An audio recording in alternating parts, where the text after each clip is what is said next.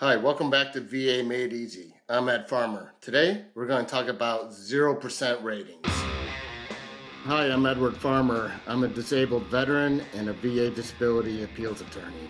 I'm creating this podcast, VA Claims Made Easy, to help veterans navigate their own way through the VA disability system.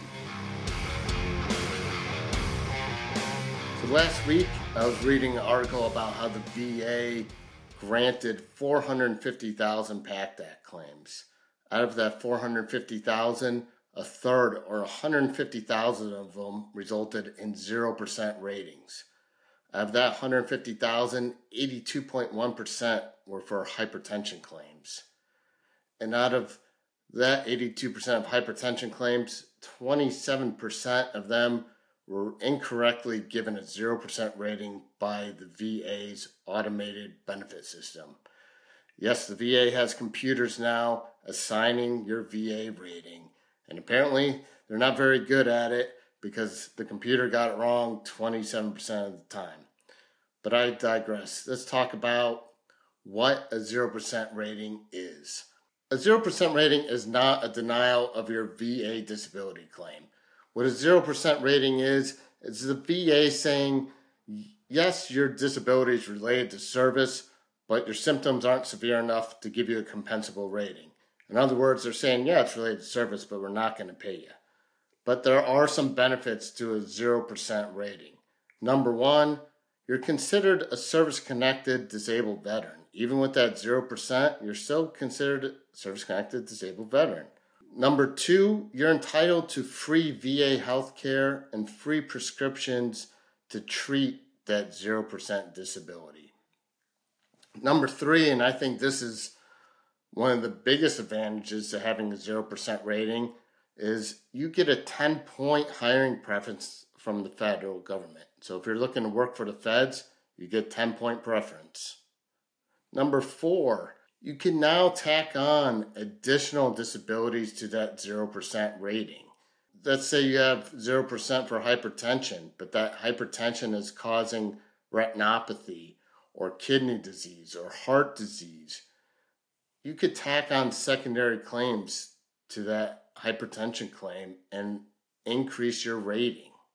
As long as there's medical evidence linking the new disabilities to that 0% disability, you should be good to go. And number five, you could always ask that claim be reevaluated down the road without having to prove that disability is related to service. So let's say you have 0% for hearing loss, but as you age, your hearing loss has gone worse.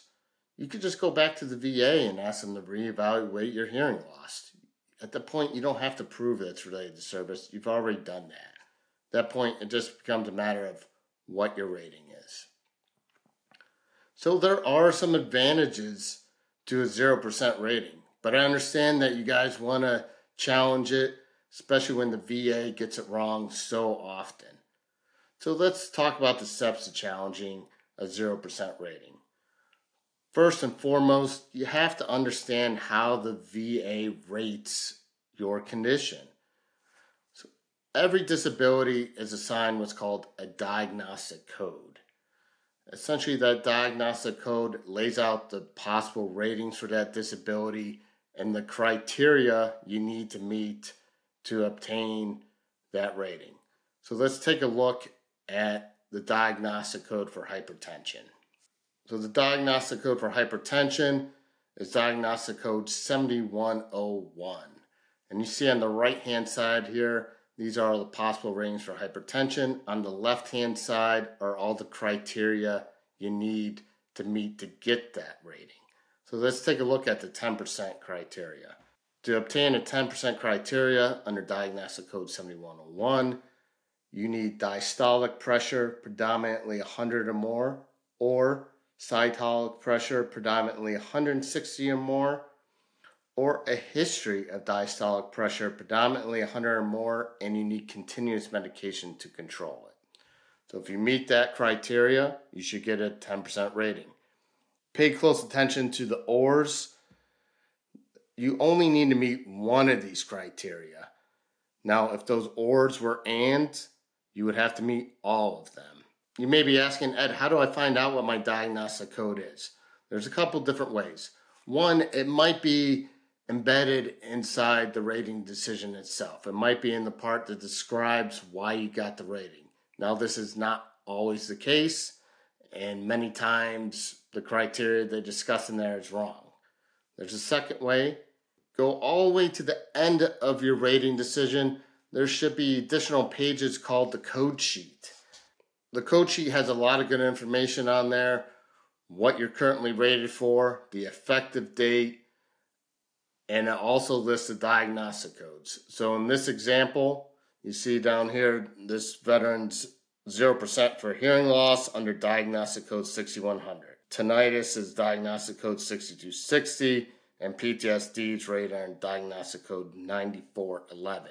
Now you can find all the diagnostic codes on Cornell's website, and I'm putting the link here on the screen. So it's broken down by body system. It's also broken down alphabetically and numerically. So you should be able to find your diagnostic code and what that criteria is. Review that criteria to see if you qualify for the next higher rating. So 1, figure out your diagnostic code and review the criteria. Number 2, get a copy of that exam. You're going to want to use VA Form 10206, order a copy of that exam. Review the exam. See if the examiner considered all the evidence you submitted. Make sure he properly recorded all your symptoms. If not, that's a bad exam and you're entitled to a new one. Step 3, obtain additional medical evidence if applicable. If you have other medical evidence you haven't submitted that entitles you to a higher rating, submit that. If you have statements from buddies or family members that describe observable symptoms in you, go ahead and submit those as well. Lastly, figure out what appeal lane you're going to use to challenge that 0% rating. For more information on what appeal lane to use, go see my other video, the 3 lanes of the VA appeal system. And that does it, guys. I hope that's some good information for you. Like, subscribe, share, put in the comments what topics you want to see me talk about next. And until next time, remember, you have the power to change your VA. Hey guys, thanks for listening. I hope this was helpful in navigating the VA disability system. Please continue to follow me and listen for further help. If you guys have a particular issue or story you would like to share, it may help others who have a similar problem. Feel free to reach out to me and we can talk about sharing your issue or problem on the next show. And if you need some additional help, visit my website, vamadeeasy.com.